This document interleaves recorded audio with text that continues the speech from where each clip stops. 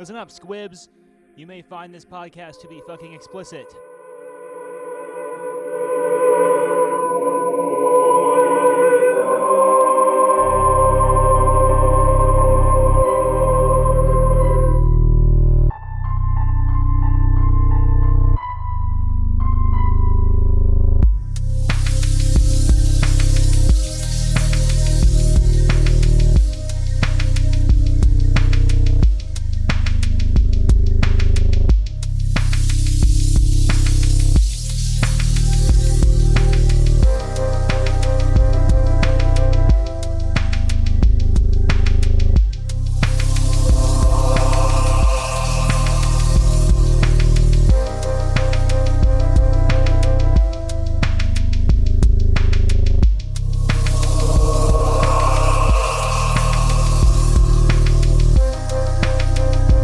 Welcome back to another episode of the Shadowsworn Radio Hour. I am your host, Brendan Carrion, and I am joined once again, as always, by my good buddy, Adam Zink. Yep, I'm here. I'm ready to do this.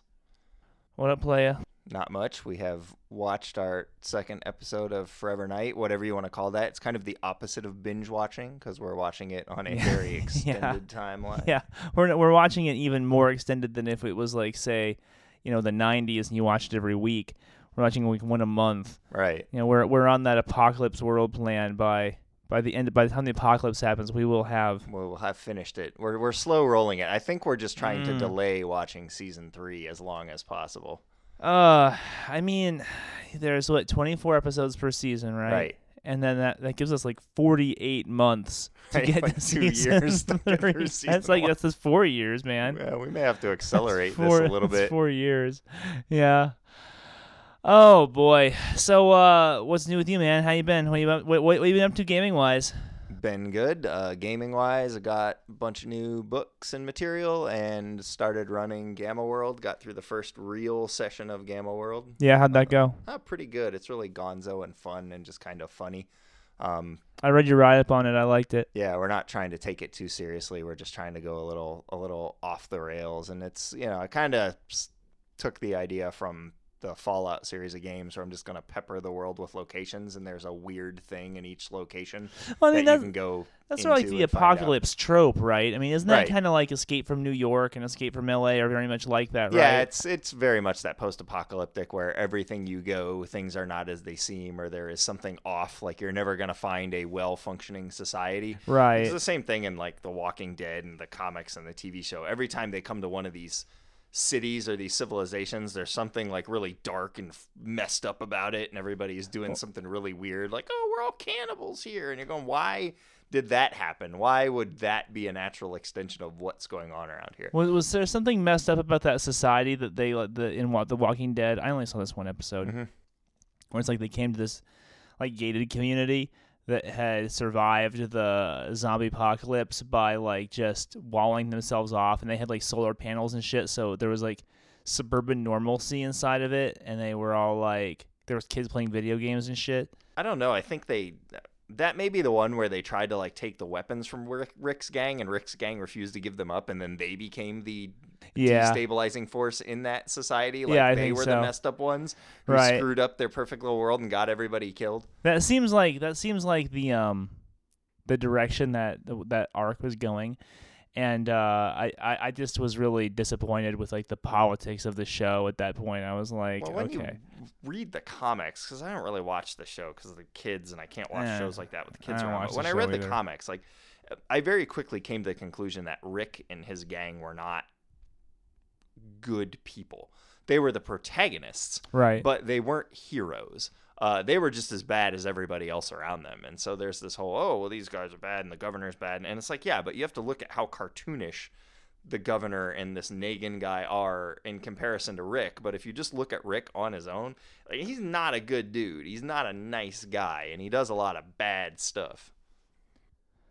I mean, I suppose you're right. I haven't read the comics, and I find the show to be tedious. Yeah, I stopped reading the comics because I found them to be tedious, and I just found them to be weird. They made a lot of stylistic choices that I thought were, I just didn't care for them early on. Yeah. I mean, The Walking Dead is one of those phenomena that's sort of like beyond me. Right.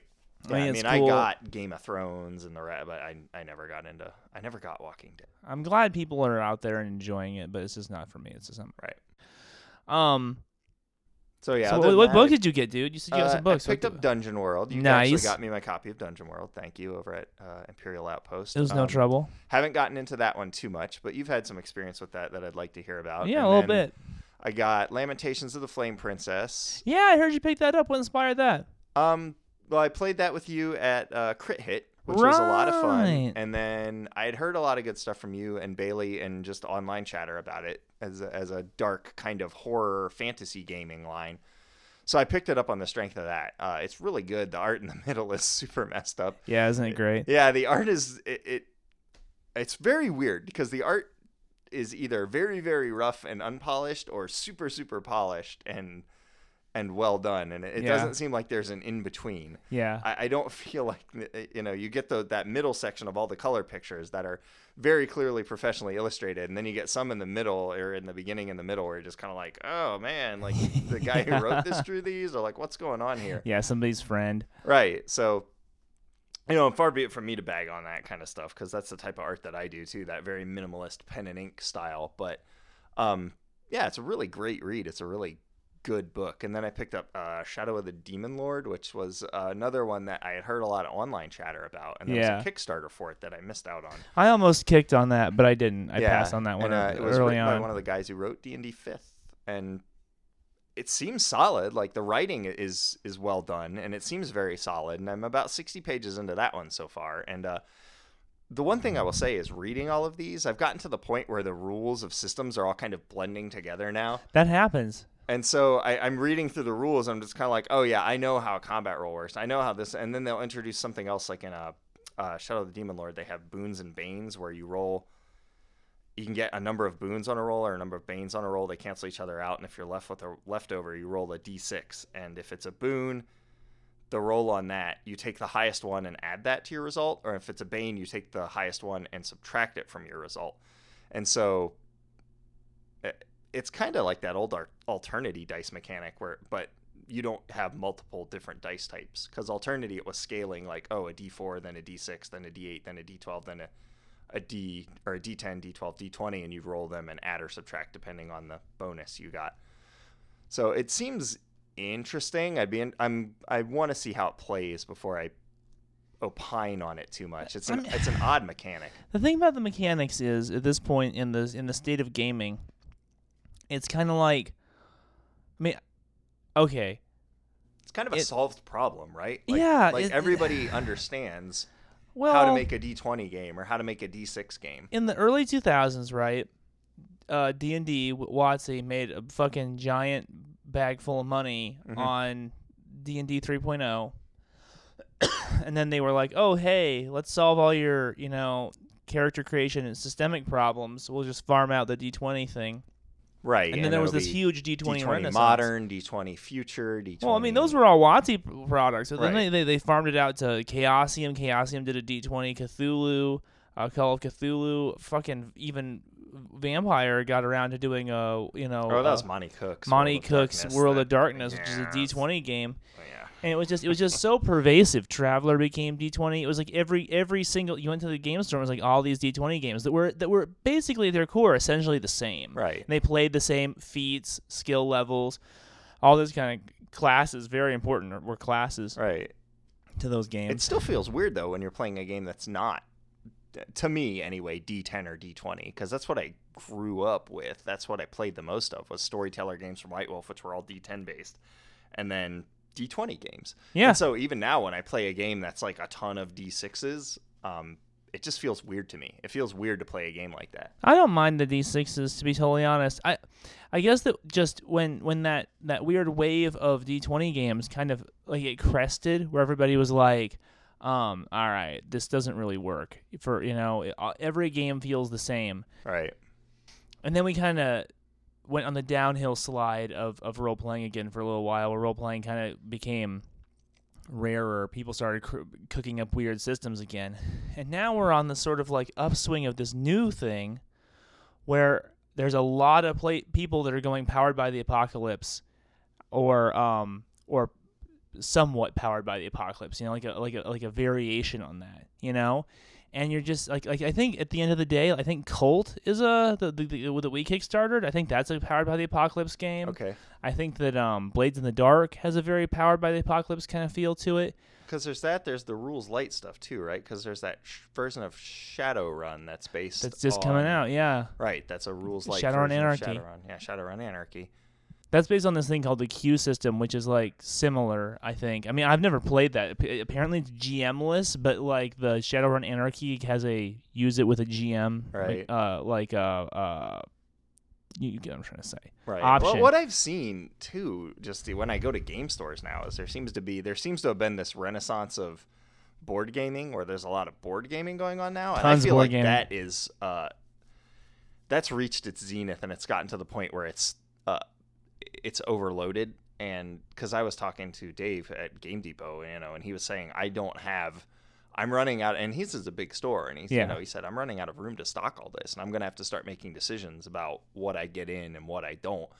And he's like, and then that causes problems with distributors, because it's, if I don't buy it, then if it's a hit and it takes off, do I get copies or not? And, if the next one comes out and I didn't buy the last one, is the distributor going to let me get that one? And it's very interesting. I think they're at the point that role-playing games were back in the late 90s, early 2000s, where there were just a glut of them everywhere, and there were so many different systems that I personally got overwhelmed and was going, I can't keep up with this. I don't have enough money to buy all these. But at the end of the day, do we really need all these weird systems? I mean, do we need tons and tons of weird systems? Like, I don't know. Everybody seems like they want to have their own system, and they want their own little twist on the way things that work in their game, because I don't know that I could go out and say, like, here's my D10 system and there's successes and failures and botches, because everybody go, oh, you're just ripping off White Wolf. Like, I'd have to introduce something. Like, who cares if you're ripping off White Wolf? White Wolf's a ripoff of Shadowrun. I mean, right, that's well known. That they just were like, oh, here's the Shadowrun system. Let's change it from D6s to D10s. Yeah, but it's the same fucking thing. Yeah, but I feel like if you don't make some kind of material change like that, everybody's, oh, this is a ripoff. And then you get the trolls and the people who review it poorly because of that. In the era of the internet and this ridiculous information sharing that we have, information overload almost, you get are you Henry Rollins right now, dude? You get one shot, one chance, Rollins one opportunity, and now you're Eminem. Now I'm Eminem. And no, but it's seriously, if you go out and your initial launch is poorly received, that's it for you. You know what I mean? Well, it's tough to bounce back from but that. Who launches like that anymore? Now everything's about building your Kickstarter grassroots. It's like look at what goes on Kickstarter. And like the little kind of just networks of people who are interested in this similar thing. But I do the same thing. I mean, because I was looking at that Prince Valiant game that was coming out, and I was, what's the mechanic on this? And they're like, oh, you flip coins. Yeah. And then the number, and I was just kind of, that does not interest me at all. And I just walked away from it before I even gave it a chance. I didn't really look at it. But if they had said it was powered by the apocalypse, would you have bought it? I don't know. I would probably. Well, I don't know. I don't really like Prince Valiant that much. But if something's powered by the apocalypse at this point, I'm like, I just consider it to be like a. If it's powered by the apocalypse and I find the idea to be peaking, then I'll just buy it because I know it's going to be good. Right. And that's the thing is that these narrative games, the system doesn't actually matter. It's just all about story. Now you're just focusing on story. I mean, who gives a shit about the fucking system? The open gaming licenses was always a very interesting concept to me, because I really feel like D&D launched that when they did 3.0 and 3.5, and then their own child ate them. Right, because Paizo and everything came in and took over from them, and essentially took their entire market out from under them. They gave that to Paizo, and they were like, oh yeah, we're moving on to this 4V we're moving on to this other thing. Yeah, greener pastures ahead. Yeah, and then all right, their own baby came back and ate them. Yeah, but they're back on top. They learned their lesson. They are, and the new edition's great. The new edition's really good, and they're back on top. And it seems like they sorted out all of the feedback from 4E. The one thing I will say is they kept at that 4E train a lot longer than they probably should have, and kept pushing it. But they did do the right thing. They didn't do what White Wolf does, where White Wolf takes all the fan feedback and is like, we have to incorporate all of it in everything, whereas I think WotC was a lot more selective about it. I think that, I mean, I don't know how much of that came out of fan feedback. and how much of it was like, oh, let's just get a bunch of guys in a room. And Didn't they demo? I thought they open demoed a lot of They Fifth. beta tested it. They beta tested a lot of Fifth, and they open demoed it, and they took a lot of feedback from that, and they took a lot of feedback from their encounters, their D&D encounters, because that's how they started running all of that. Was they were doing that D&D encounters program, and that was feeding a lot of data back into them. So I'm assuming that that's what that was for. Well, yeah, I mean, I just wonder if when they sat down, they said, okay, we need a 5th edition or we're toast. If the guys who had that challenge put in front of them were thinking, okay, well, let's go through the forums and let's see where this thing failed, or if they sat around and they did and they all talked about it themselves. And they I said, think if they had been playing it, they knew where it failed. Like they had an understanding. You don't think at people that were point. playing that game? I mean, here's the thing: is for the concept of that game. If you agree with the concept that, like, basically just what you want to play is like a turn-based MMO or a very, very advanced board game, Right. that game's fucking awesome. It's fucking awesome. So, I mean, they succeeded. Their design principle succeeded on what it was they wanted to build. Right. The question is was it a good idea to build Was that? it what the community wanted? And that's what Definitely I think they not. became aware of. They said, oh, this isn't what the community wants, so let's step back and revamp this. Yeah. And I think it's still a solid concept. It still works pretty well. Like, I still think Star Wars Saga Edition is really good. Yeah. And that was the first pass at that It's rule true. system. And it still works really well. It's probably one of the better editions of Star Wars out there. Agreed. Haven't really played the new one too much. I read the beta version of the first one, Edge of Empire or whatever. Yeah. I did not care for it. I didn't like the fact that they gave me stickers that then I had to put over my existing perfectly good dice to turn them into their Star Wars dice. And I was just kind of like, well, Well, now you can just go buy from Fantasy Flight like Yeah, a like, I have to buy $20 set specialty of dice. special dice. right. I don't want to have to buy specialty dice. Well, you Yeah. get a free one when you buy the box set. And I it's don't like, know oh, why okay, they but- did that with the weird dice. I mean, I guess it's because they're trying to get you away from number Yeah, hunting. but doesn't Fate do and- that too? Doesn't Fate have its own weird dice? Oh, they got the plus minus dice. Yeah. Yeah. It's like I don't like specialty dice like that. I don't want to Yeah, have to buy a different dice for every single game. That said, take that with a grain of Yeah, salt, because yeah. this is from the guy who was like, "Oh, I gotta buy the Vampire the Masquerade Right, dice, and right. I have to buy the Requiem dice, and I have to buy the Aberrant dice, and I have to buy the Changeling dice." I don't want to buy special dice for my game unless it's fun and I do want to do it. Right, exactly. I don't want to do that unless Yeah. I do it, in which Yeah. case don't listen to me, because Right. clearly I want to do it based on my past actions. You know what? I don't even know what the hell I'm talking about anymore. I don't know who I am. I really feel Yeah. like I've lost all Yeah. sense of myself I mean, and my being. but I think as like natural sort of like contradictory individuals, we always want to take a stand against whatever opinion it is we hear, and even if we hear our own opinions, then we want to stand against them because I think it really is that anti-authoritarian streak. Where Yeah. like, you don't tell me what to do, yeah, man. And even then I don't tell me what to do. That's right. That's- Past me, what do that's- you know? That's bullshit. I'm not gonna take it off that asshole Brendan. That guy fucking sucks.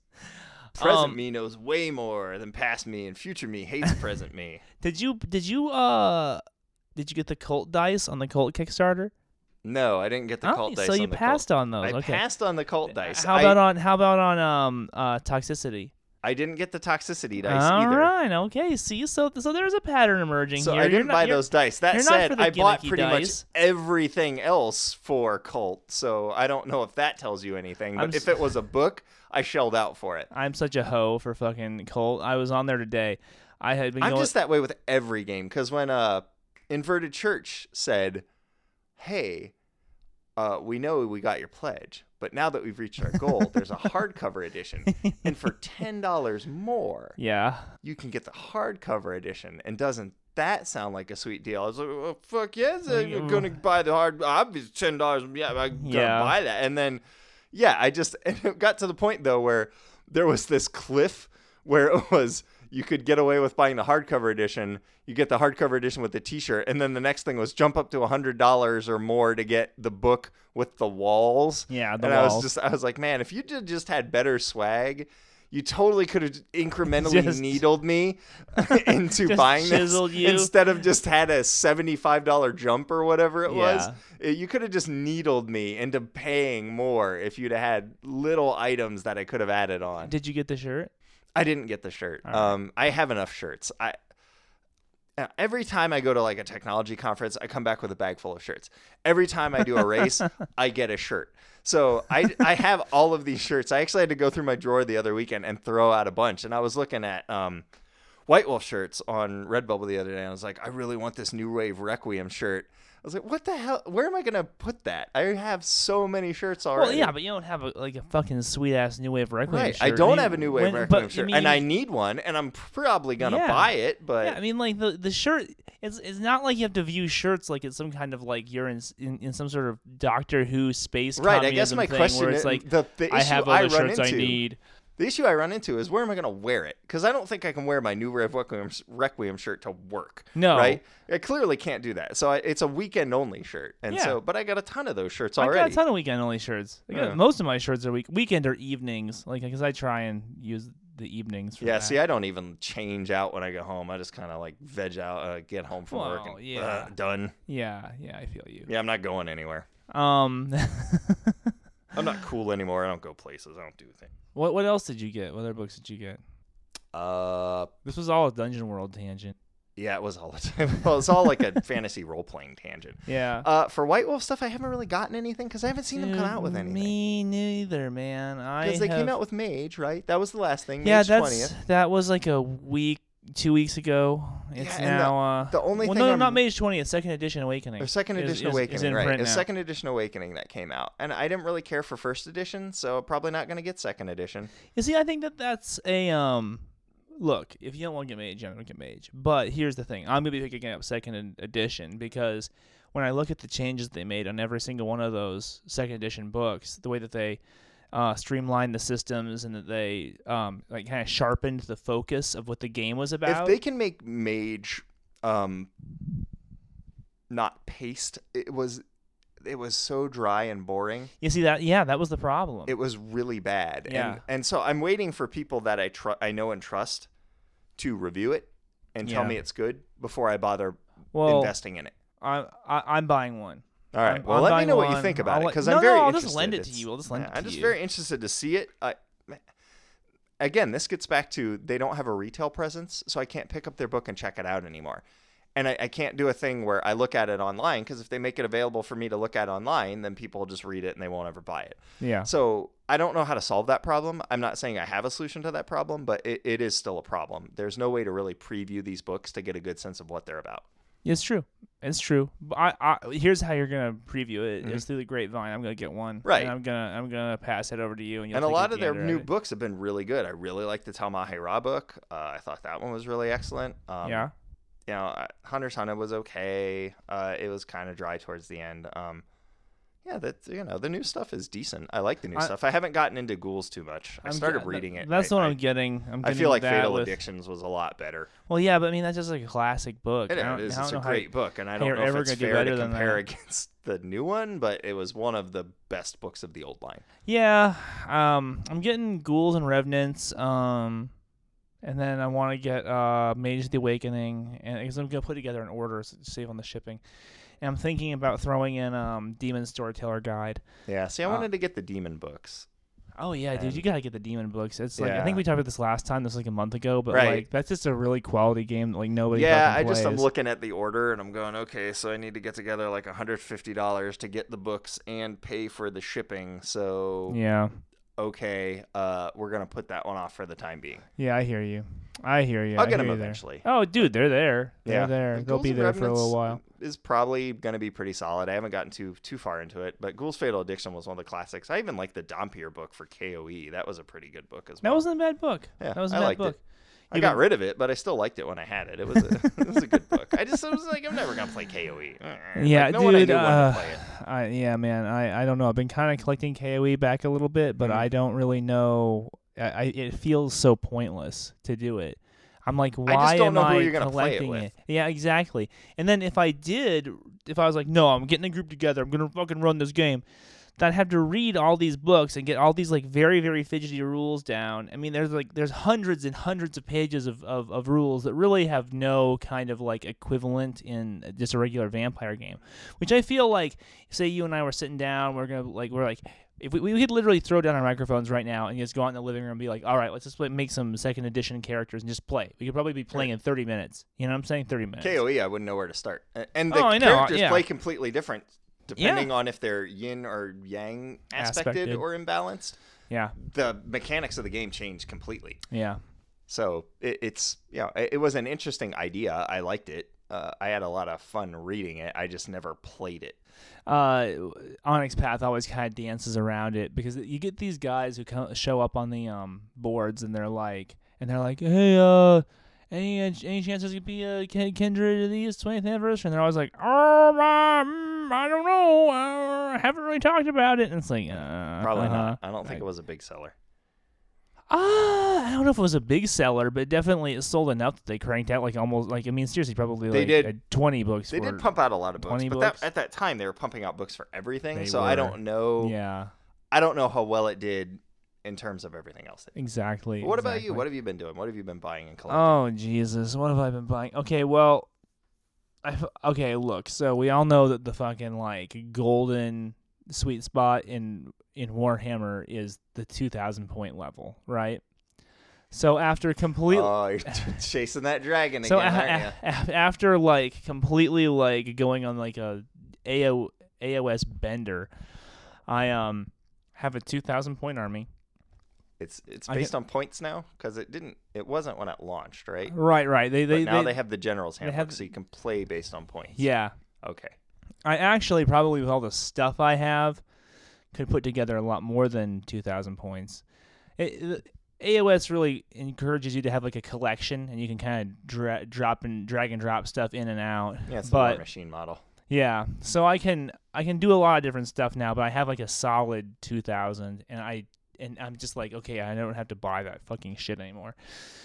So I've been kind of shoring up some stuff with the old Vampire collection, getting some of the clan books I've been missing, both for second edition and third edition, and then because I have different clan books for each one, I've been misbuying some of them on eBay where I'm like, oh yeah, cool, I don't have that one, and then I buy it and I do have it. So now I have a bunch of doubles.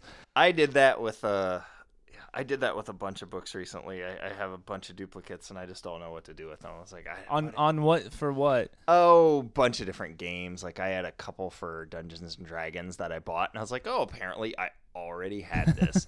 And then I had a couple White Wolf ones that I already had as well, and it was just kind of like, well, what? I don't have all the clan books in either edition. I probably have 7 maybe. Really? But yeah. Oh man. I don't have hardly any. I want to have complete collections for both. I did manage to finish up my Dark Ages clan book. So but you know what? I'm still missing Libellus Sanguinis 4, so that's not even true. Yeah. Those are good books. They really are. And so I've been kind of shoring that up there, and because the only clan books though were Cappadocian, Bali, and Salubri. So if you got those 3, you can run the other clans without having the Libellus Sanguinis. Oh, dude, I mean, you can run it without any of that Libellus shit. Sanguinis 1 is the best one, so... What the best one? Yeah, I think that covers the high clans. That's the one that's the Ventrue, the Lasombra, and... Zimissi? No. I don't know. Is anyway. You should go look. Yeah, that one's Masters of the State. Yeah. So it's probably... Let's see here. Lasombra, Zimissi, and Ventrue. Yeah, so that one is really good. That's the best one. Yeah, and basically anybody from one of those clans would tell you exactly that. Right, as long as you get that book, cool. Yeah. What else have I picked up recently? I know I picked up something.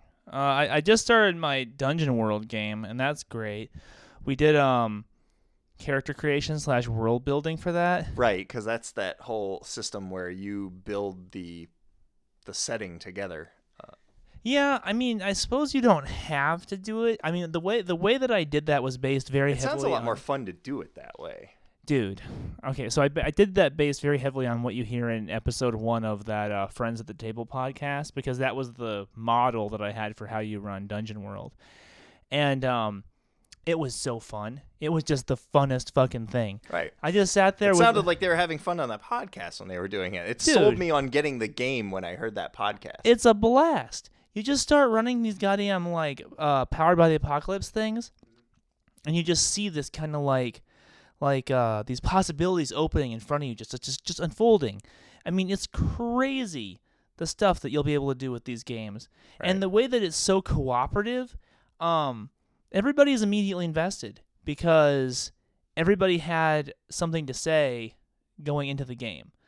And that's just great, man. That's just so great. Like, so we sat down and we, my whole pitch was, all right, I like running city games, so I want to be playing in a, like a fantasy metropolis, and I want it to be by an ocean. I want it to be kind of like cosmopolitan, like a center of, I think I actually kicked that to them if they want it to be like monolithic or cosmopolitan. And then I was like, I want there to be like a lot of power in this city, a lot of trade, and then a lot of crime. I want there to be these like kind of feuding crime bosses. Oh, and then I want it to be a new city that's been built on top of the ruins of an old city. That's always such a cool idea. That's all I wanted out of it. This is these 5 things. And then they just went to town and they completely fleshed this thing out. Maybe not fleshed it out, but they gave it the structure and the musculature that like I can go back and like just make it something. It's gonna be fucking awesome. They gave you something to work with. Whereas a lot of times you sit down to make these games and you're going, okay, well, here's a blank canvas. What do I do with this thing? Yeah. And you sit and you build something, and maybe you build the wrong thing, and maybe they don't care, maybe they don't like it. Whereas this, at least they had some say in it, and you can't if there's that's not, you had input into this process, you were involved in it. So if you don't like this, the time to bring it up would have been back then.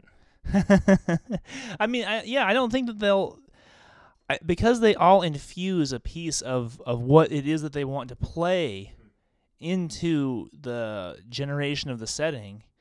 I think it's hard to go wrong. Well, that's what I always really loved about having people write backstories for characters before they started playing, because it informs a lot of what they want to see in the game. Because if you have a guy who's telling you, I'm a member of this order of knights. Yeah. And, he very clearly wants the game to be about chivalry and about his order and those sorts of things. And if you have a guy who just comes in and says, I don't really care about my backstory, then you go, okay, well, then he doesn't really have anything that he's super invested in. Yeah. But a lot of times what they come to you with will tell you what they want to see in the game.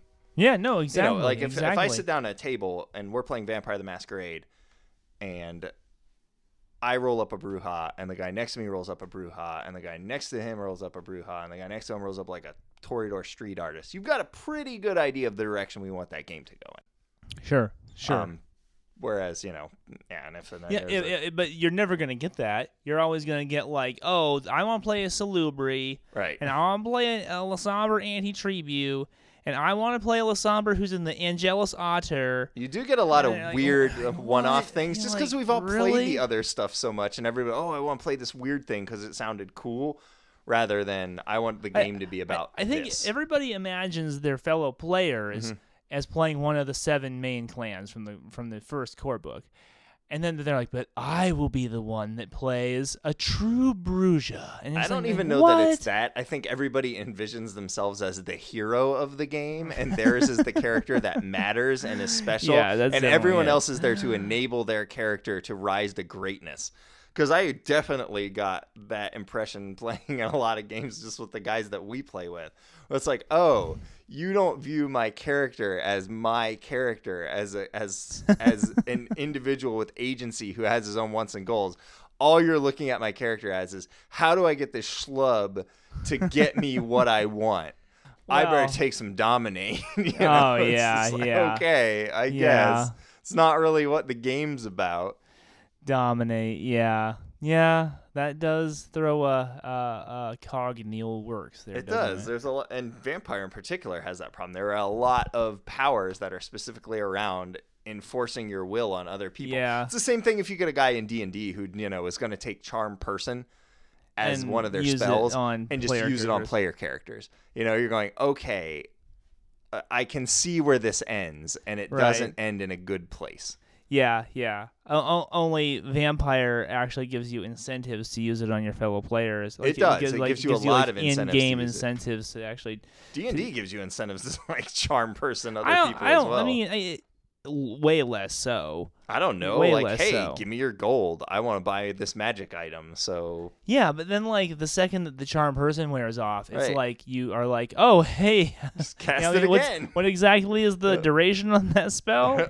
You know, you can't It's the same thing charm with person dominating me presence, forever. though. You're You just, stealing from me. am I out of sight of this guy and I got my own mind back? All right, well, clearly me and Mr. High-Powered Sniper Rifle have something to say about this. Yeah, but the guy who dominated you might be like a member of the fucking Primogen, or he might He might be, but if it's another player character, he's not going to be. And so you just go, all right, well, I got to take this fool out. And that has been the start of almost all inter-party violence that I've ever been involved in, has been somebody's ill-omened or inauspicious use of dominate on other people in the group or presence. The thing that also sucks about it is that it hurts feelings, you know. It does. Because people are like, you're telling me I can't play my character. Like, Right, it removes your ability to you decide get to play your my character's character, agency. and you get to play your character. Right.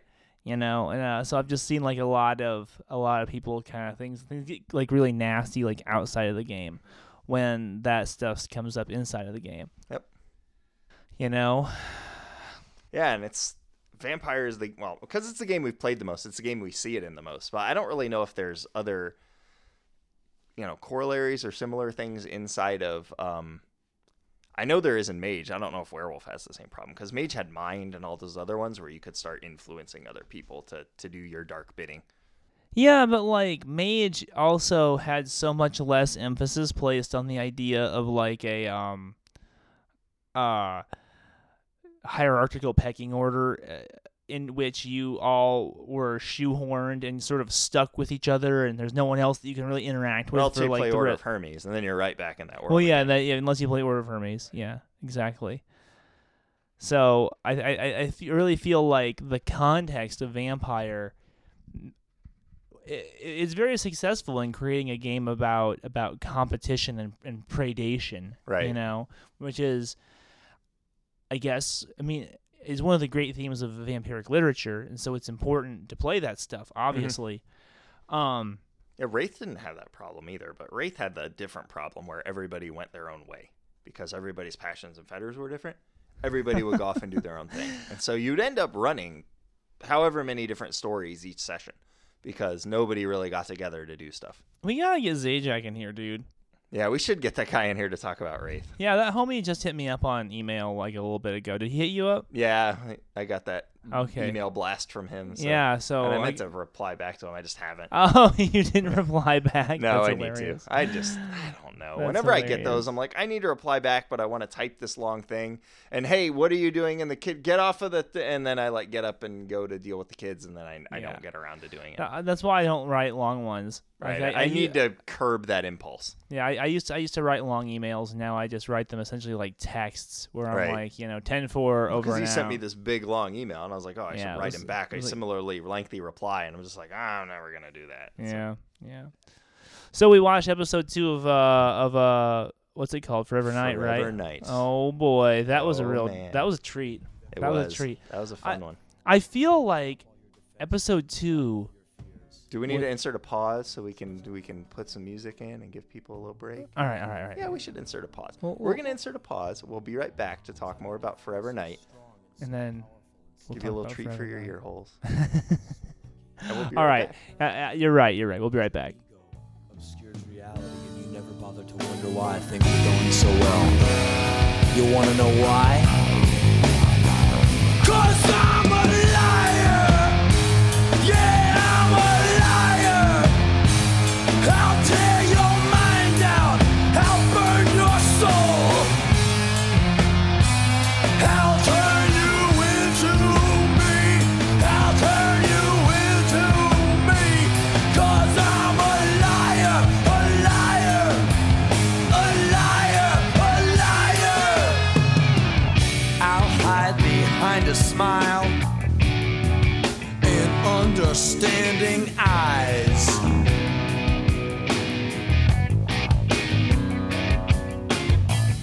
And I'll tell you things that you already know, so you can say, I really identify with you so much. And And we are back. We hope you enjoyed that special little treat we put in there for you. So we're going to be talking about Forever Knight Episode 2. It was the second of the revamped pilot. Yeah. So at that point, they weren't even sure they still had a full season show. It really seems sort of like a TV movie kind of, right? It really did. And it starts with what is probably the longest recap of the episode that preceded it. It felt interminable. When we were sitting there watching it, I was going, this is pretty much every single scene, at least a cut from every single scene in this. And some of them they did twice. Contemporary television viewing has changed so much. If you haven't gone back and watched a show from the 90s and then from the 80s just recently, listeners, I highly recommend that you do it. It's mind-blowing how quickly things move in TV shows now. I mean, they just get right to the fucking point. Yeah, it really is. And I remember watching, I started watching some of the cartoons I was watching as a kid because I got them on DVDs and stuff as gifts from people because I have a bunch of these old pop culture t-shirts for Transformers and G.I. Joe and stuff. Yeah. And I was just amazed at how slow some of those episodes move and just how a lot of it was just a static head with just the lips moving as the robots were talking to each other. Like on Transformers, it's just like that little like square going. Yeah, the little square going up and down. Or Optimus Prime, it's just his little face mask moving ever so imperceptibly anytime that he talks. Yeah, like Cobra Commander, that was too, right? Like like under his hood, the kind of ruffling. It's hilarious. Oh, and so man. they would just drag on. But yeah, so they recap the entire first episode, and then it cuts back into Nick. But the recap is LaCroix speaking to you in voiceover, and they wrote a whole little script for him, like he's talking to Nick, right? And he's like explaining the plot of the show. He's explaining to Nick what the stuff Nick just went through. Yeah, exactly. And then he explains the show to you like you don't get it, and he's like, he gives away that he has the cup, right? Because we didn't know that for sure at the end of the last one, but then he's like, I have the cup, Nicholas. And you're just like, oh, thanks, Captain Spoiler LaCroix. Thanks, LaCroix. Way to go, dude. And then they cut to the intro, and then it's like the very first scene is Nick standing outside of the underground radio station. An underground radio station which has a big honking sign advertising underground radio. But it's not like Max Headroom Underground. It's not like they're like fighting the power. I just thought it was anything. funny that Nick knew right where to go. Yeah, he did. Like, hey, he this really is did. where LaCroix is. Let me go straight to him. And then it's just LaCroix is standing there. Yeah. There's no build up. There's no tension. Right. There's no him going to find LaCroix. It's just LaCroix is standing there. But like, there's hey, lots of how's it great going? atmosphere. There like, is. Like there's all these great colors and a terrible coat. Nick still has that awful coat with the popped collar Because when you first see him, the camera's really close in on his face, and all you can see is like the kind of silhouette of the black jacket, right? And then LaCroix kind of comes around the corner, right? And you can see the kind of light reflecting off of his awesome leather jacket. Right. LaCroix's jacket's so much better. LaCroix's jacket game's strong. Well, Nick's much weaker. In that moment, you're thinking all vampire jacket game on fleek. Right. And then Nick starts walking towards LaCroix. You see he's wearing that fucking and lame most duster. Definitely not on fleek. Yeah, it is whatever dude. the opposite of fleek is. Yeah, which I don't know. Oh man, I guess not fleek. It's like womp womp. Oh, Nick, you ruined it. And then he did lose the pirate shirt though, and went with the kind of half turtleneck sweater. Fucking terrible. He tucks into his jeans. Oh man. He's like killing me over here. That was hilarious. So then LaCroix leads him around the corner to a slaughterhouse, which is just sort of the randomly there. Slaughterhouse that you've ever seen because it's got like 2 carcasses in it. It's both like a pig. Both pig carcasses, but there's only 2. So like it's like the slaughterhouse isn't sure about it. They're not really sure if the slaughterhouse thing is for them yet. They're just kind of workshopping the slaughterhouse idea. But they spent money on the basins and everything else to drain the blood into. Keep in mind there is a bucket of blood sitting under there. the pig carcass. Right. Yeah, right. But you'd think that would be to a drain. There'd be like a drainage. No, they collect that into a big bucket because you can repurpose that and use it for other stuff. Like what? What do you use it for? Stuff. I mean, it's like the phlegm on the plumbus. You repurpose the phlegm after you're done with it, and you do something else with it. And we're not clear on what it is. You'd think you would at least put a lid on that shit. There would just be like a you don't big need to. There bucket were no of there were no blood. flies or anything. Just It was like totally fine. And then a ladle. It's Montreal. It's so cold. Yeah, and they put a ladle in it. There's like, a ladle. There's a ladle in the blood, and Lacroix just walks over and he's like starts slurping out of it. Like, are you hungry? Hey, yeah, it's Halloween. Have some have some Kool-Aid, kids. Yeah, have some very thin-looking blood. It was great. Yeah, it which was is- super great. But Because he knocks Nick down, and when he dumps it on Nick, the consistency of it has changed completely. Yeah. It's much darker and much more like Caro corn syrup thick. Yeah. But whereas when he's ladling it out into the cup It's that so he has, which thin. he had told us he had, it's so thin you can see through it. It's translucent. because he's got the cup in his jacket. Right. Anyway, so long story short, it looks great on the inside of the slaughterhouse. It's got this great green lighting. Yeah, green lighting, super like, creepy. It looks very Blade Runner-y in a certain way because of Lacroix's hair, which is very Ricker Howard. Right. And it turns out that the mousy historian chick has been like Elise, following. right? Yeah, she's in there She's too. on the catwalk because the slaughterhouse has catwalks. Because you need Yeah, the catwalks. you need to be in the overseeing all the slaughtering. Yeah, it's very weird. It's but there's very- a catwalk and she's up on it. It's a very muddled scene. That there's a fight, blah de blah. She makes it known she's there by gasping audibly. Lacroix flies up to her, which Nick can't do because he's too weak from not feeding. Which is a theme throughout this episode, which is like which was not the case in the last episode at all. he keeps staggering around and gasping Lacroix every keeps time asking he him, when was the last time you fed? And I was like, man, in the last episode, he was hitting that bottle of cow's blood pretty hard. Like he was just straight chugging That's a it good from the point. bottle in the last episode. So how many days have passed between then and now? Well, he keeps spending his blood points on high power disciplines. Yeah, it's kind of what I'm such guessing as is flying and maybe. fighting Lacroix. Right. I So don't he know. does that, and then Lacroix gives him the choice. How bad do you want to be human? You can save the cup or the girl, and he throws the cup, and then he grabs the Elise chick, and then goes to bite her, and Nick flies up into him and knocks him off. They get into another scuffle. He yells at her to leave. She leaves, and then he ends up on the floor with Lacroix, and then kicks Lacroix into that like hanging rack of just a vertical rack with metal spikes sticking out of it. Yeah, horizontally. For no reason Except to impale vampires. except to impale Lacroix, who he impales, and then Nick runs outside, and it's daylight at this point. Of course. So Which has to, leads to some hilarious hijinks where Nick he's has smoking. he has to hide in the trunk of his own car. right, and in not smoking a cigarette, he is visibly smoking. Smoke is coming off of his body. Yeah. As he very Dry ice melodramatically smoke. writhes Yeah. from the sunlight, and then he hides in the trunk of his car, which in the last episode he was very clear to point out to us Yeah, how much has trunk the space he's largest got. trunk space of any car manufacturer in But North this America. follows up a bunch of scenes, like a number of them, where we get to see like Nick hanging out inside of his trunk of a looking car, like yeah. looking like irked because Skanky gets a hold of the car. And Yeah, because he illegally parked it. yeah. Which you'd think as a police officer he'd know not to do, In- but he in- doesn't. In some kind of like weird. In order to get Skanky and Nick in the same place, they concoct this reason that Skanky's got to like take the car out of the impound.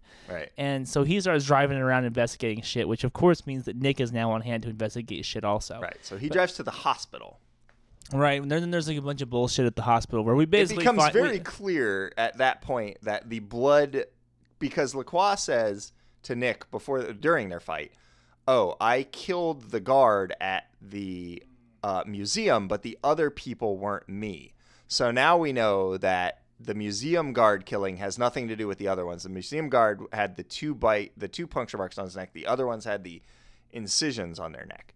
So it becomes very clear that there's a split there. There's a difference. Right. And then we find out basically, the blood technician guy is there, and he gets very startled when he finds out the police are coming. And he's looking kind of a creepy looking dude, I guess. He's supposed to look kind of like a creepy serial killer remember his dude. And Skanky comes up and starts talking to him, and he starts talking about the car he's driving, which is Nick's car. right. And then Nick sneaks into the hospital And to he like the hacks hacks computers. into the computer to He- find the list of the blood donors And or it's the like people who were the killed. most hilarious computer. It's like this green and green monitor with It was like like the the old really, ones that we used in the really library when chunky we were in high school. Chunky letters. Yeah, well, I mean, there might be millennials listening to this who think There you're might talking, be. you know. Yeah, that was a thing though. I mean, yeah, you can see those old computers pretty much anywhere. Like if you watch Alien, Yeah. they're using those computers, and it's supposed to be the Oh, future. I Like the love Wayland those Yutani computers. Corporation is still using those computers. Like the really heavy keys. Yeah, and you watch like the original Star Wars. They have wired headsets. They don't have wireless technology on their headsets inside Yeah. the Falcon or anything. And Good so point. you just end up with weird technology decisions, or all of the blinking light panels in Alien and all that. It's retro future, right? It's retro tech. Well, this is just purely retro. This was just purely like retro great for the 90s time period. shit, early 90s. But yeah, Nick goes back to his car, hides in the trunk. Then he hears someone coming up with keys jangling, and then that guy has a pair of pliers. that he inexplicably. cuts the bloodline or the brake line with. He Well, doesn't even look. What this is so Yeah. great is he He just like he knows reaches where the under the brake car line and just is. like boop, like he- real quick. Yeah, but he cuts it with a wrench, which I didn't. I was like, how does the wrench cut it? Like, I can understand disconnecting it with the wrench. Dude, but I'm just saying that guy was like amazingly competent at what he was doing. he was on point. Like his brake cutting game was strong. Dude, He strong. knew what he was doing. He really did. This is not his first time sabotaging a car. Right. So then Skanky takes the car out, and he takes it out of the parking garage, and then he comes to a big hill, and he starts going Yep. down the hill, and that's when he finds out the brakes don't work. Right. Yeah. And then Lowell's Skanky has smashed up the car, and he knows Nick's gonna kill him. And then the guy's there's trying to there's pop just the trunk. He's like, "Oh, I'm gonna have to use a torch to get this trunk open." And you see Nick on the inside using his vampire strength to keep it closed. Hold it down. As this guy's trying to open it with a crowbar. So then Nick comes out, Or and a there's a bunch of pry kind of like character building, kind of like, oh my god, Nick and Skanky, opposites attract. You messed up my car. Yeah, it's very clear in that moment that Nick is supposed to be the cool one, but he Right. just like through the language of the storytelling, but it's like just so obvious that Nick's a tool bag. Yeah. He's like the fucking worst. he's just like hanging out with some dude who like thinks he's really fucking cool. Yeah. And that's it's grating. It's Yeah, grating. It's not his best moment by far in that episode. So yeah, he tells Skanky he was right about the case. He owes him an apology about the case, and then But this fucking brain trust figures out what they put it all together. right, they have to go back to the blood bank where now they don't need a warrant. Right because now Nick's here, man. Now Right. Nick's he's not even using his vampire powers. He's just like Right. through the power of his own charisma. Right, and during this whole time, Elise is trying to get a hold of him, so she calls the station. Or many sleeping times, at her desk. and she falls asleep at her desk, as you do. Yeah. No one does that. So she's calling there, and then she calls his house, and then she remembers he said, "Oh, the digits on this Mayan obelisk are the same as my security code." Right. So she starts writing that down. Right. So, then we get into like the weirdest, kind of creepiest parts of the whole thing, where just like logic kind of goes out the window, and she just goes to his house and breaks in. She doesn't break in. She just punches. Like, That's there's no breaking It's just in. entering. Well, I guess there's no breaking though. It's She just punches illegal. the code in. It's Yeah. illegal entry. Yeah. So I guess technically it's B&E, but she goes into his house and you see someone following her, Right. and then they sneak in behind her, and she is, "Oh, if you're trying to scare me, you're doing a really good She job." says it to Nick though, Yeah. which she has no reason to think he's there. Right. She just broke into his house. It makes So- no sense. Then it turns out it's one of the homeless vagabonds. people, one of the street urchins that Nick knew from the first episode, the female one, the one who didn't get killed.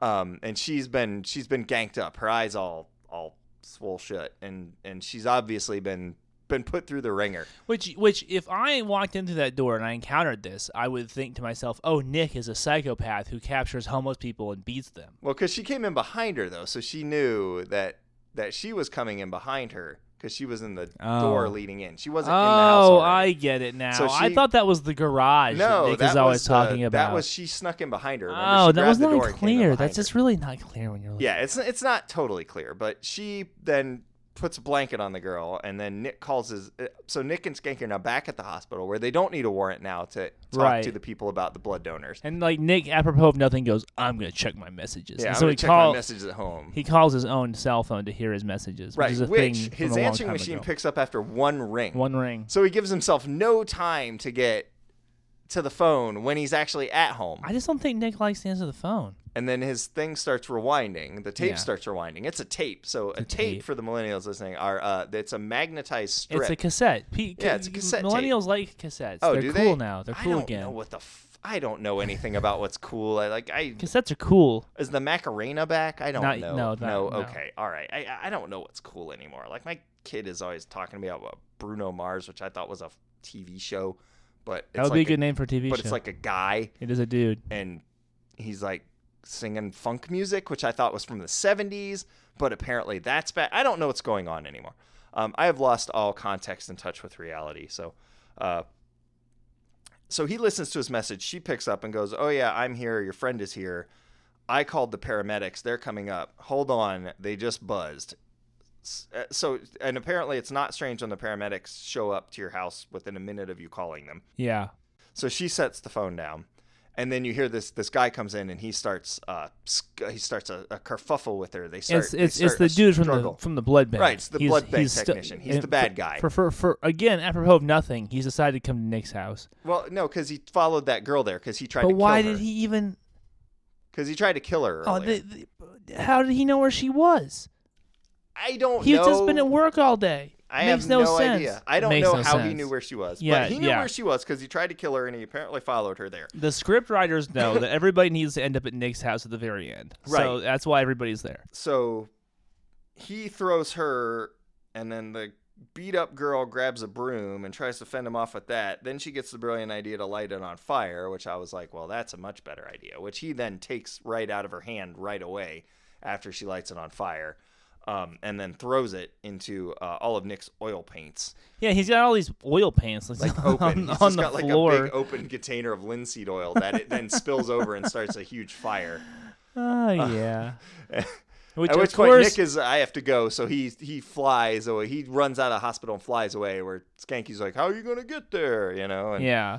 And so Nick flies in through the window and then tackles this guy as he's trying to choke out this young girl. This all sets the stage for the requisite vampire fight in a burning building, Right. Which always looks super cool. Right. So Because the way fire it is on. lights their faces, and they get all they're like really he angry.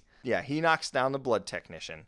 He goes over to Elise, who is now surrounded by flames. Surrounded by flames. He leaps This over the is the flame. second time in this episode that Elise has found herself in peril that only Nick can save Right. her from. So now it cuts, and Lacroix is holding the blood center tech, and he's drinking all his blood. Yeah, Lacroix's here now. Yeah, Ah! Lacroix is here now, saying, I believe he got what he deserves," and then he gives Nick this big speech about metal stakes don't kill vampires, Nicholas.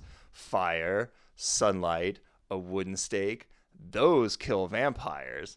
Which is important, I guess. It's important exposition, Yeah. which becomes obvious in about 5 minutes. Nick tells Elise to stay behind the flames because Lacroix won't get her there. He's going to fight Lacroix. He picks up a burning piece of timber, and which bags I don't know Lacroix where in it the came face. from. He just apparently has like sharpened lumber laying around Yeah. that was near the oil paints that caught on fire. Tries to hit Lacroix with it. Lacroix disarms him easily, throws him across the room, throws the burning board next to his head. Yeah. Then Now, he at goes this point, this is what's so great, is Elise now runs through the door, right? Showing that Nick didn't have to save her from the fire at all. Actually, before this, there's an important bit of exposition that we skipped. Lacroix is telling Nick how weak he looks before he goes to fight him and how he needs blood. At which point, all Elise right, this says, is actually important. "Do it, take my blood, turn me Yeah. into a vampire," and do it, and it goes this whole thing, do it, and he's Yeah. having flashbacks to when he first drank blood when he was turned by Lacroix and Jeanette Yeah. with the busty French woman in the crypt, and that cycles through, and he's about to do it, and then he goes, "No, I can't," and then that's when he grabs the burning 2x4 and charges Lacroix. Right. And so You think I he wouldn't gets have... tossed. He gets chump tossed. Board next to his head. Lacroix grabs Elise and then bites her neck. At which point Nick takes the burning piece of lumber, charges LaCroix. LaCroix drops her for some reason, Yeah. and then Nick impales him Yeah. with the wooden stake that is also on fire. Right. At which point he pins him to the wall with it. And LaCroix bursts into flames. LaCroix bursts into flames. Boom! Nick Huge bonfire. grabs Elise, but it's kind of clear that she's like not responsive or dead or something at that point. I didn't know that was clear. Yeah, I it just wasn't. thought that It she wasn't perfectly clear. It just seemed like she had passed out. And then the next scene is like Nick and Skanky and Natalie like in the museum where they've Right. taken Nick's cup, the Nick's jade copy cup. of the cup, because the other one got destroyed when LaCroix threw it, So they put his so it broke. So version they put in his there. back there, and Elise is nowhere to be seen. But they're talking about her in past tense. Like, Right, they oh, start talking about her in it's past so tense like she sad. died. So you go, Yeah. oh, she must Yeah. not have made it. Yeah. And then you see the vision, the stalker vision Right. of somebody's watching them, and it's up through the skylight, and then you see, oh, she's actually she got turned into a vampire, Yeah. and she's watching them through the And sgot got like a lot more eye makeup. yeah, Like, got a she lot more just eye makeup and got tons of a lot more goth hot. And It's the ironic ending. that's the Ah! ending of the episode. So Ending LaCroix of had part burst 2. into flames. He's dead. He's no longer a thing. Yeah, He's kind gone. of. Hashtag. Yeah, kind hashtag RIP, hashtag not really, hashtag he's back, like once the writers realized, oh, we just like got Yeah. rid of the only character That who is could fun act to watch. and who is fun to watch and who is awesome. We should probably bring him back. So he comes back. Don't worry about it. He's the best part of the show. He'll be Yeah, back. He'll be back in the next episode. I was really disappointed there was no Jeanette in this episode. Kind of. There was no Gary Farmer in this episode either. Yeah, I know. I was really put out by that. It was. But I mean, they had to introduce the killer. Yeah, know? Well, he was in the first episode though. We The saw killer, him, though? Yeah, the killer guy, the blood tech. He was in the first one. What? Skanky talked to him a little bit. Oh, really? Yeah, so he was in the first glazed one, over but- right in that part. I don't know. I always really like seeing Jeanette in the episode, so I was kind of disappointed she wasn't in this one. But I will did take you that see- trade off for more LaCroix every time. Did you see how creepy Nick got with Natalie at the museum? How creepy Like- Nick got with everybody. Like he just started. He grabs her. He Trump grabs her Yep, from yeah. behind. He's like, like. Well, like he has kinda a habit of tickling doing her that. or Remember, he something? grabbed the museum lady behind like that. He and does. What is it with these like '90s guys? who are Because just when like, you're a powerful vampire like that, you can do that. You They- can just do whatever you want, and they- they'll let you do it. they'll let you do it. They'll let you do it. It's so, and she's all like, "Oh, haha, Nick," Yeah. and you're just like, Jesus Yeah. Christ. Yeah. You're Well, just that's like, weird. Oh, are and then you- you find out that she gave him human blood. Oh yeah, She gave him human a blood. transfusion. She gave him a transfusion. It was Skanky's blood. Oh, which Nick no. is all aflutter about. Yeah, He can't believe it. There's a bunch of like yeah. like ass slappy fucking kind of like ridiculousness. dialogue after that, and then you're like, but ching, and it's almost like freeze frame. Whackity schmackity doo. You know, Yeah, it was it's it like- very. It had that very 80s/90s type of Yeah. ending where, Yeah. But- oh no, dark thing, at the end. But So, that having been said, I think that episode 2 was like a lot better. it was much stronger. The show really starts to find its voice the longer it goes on. So I'm really excited to get into more episodes as we go. Yeah. I think it'll get a lot better. It was good. It's a blast from the past. It's a lot of fun to watch it.